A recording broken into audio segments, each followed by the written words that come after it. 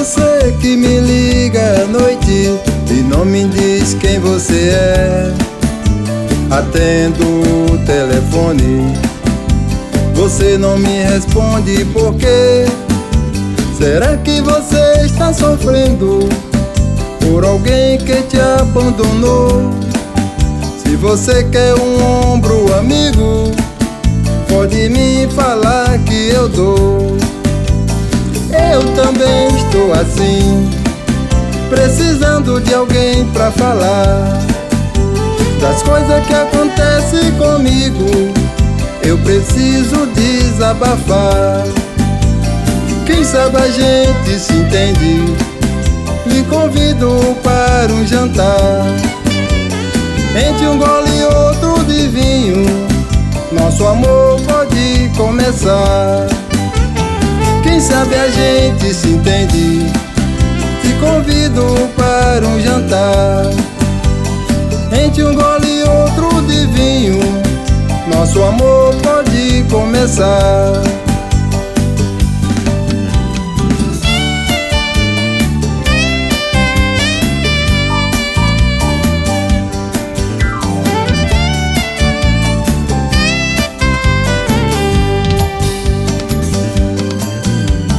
Quem é você que me liga à noite e não me diz quem você é?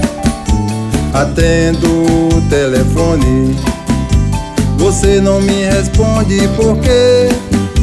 Será que você está sofrendo por alguém que te abandonou? Se você quer um ombro amigo, pode me falar que eu dou. Eu também estou assim, precisando de alguém pra falar das coisas que acontecem comigo. Eu preciso desabafar. Quem sabe a gente se entende. Me convido para um jantar.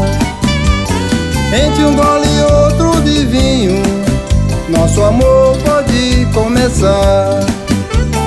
Quem sabe a gente se entende. Te convido para um jantar.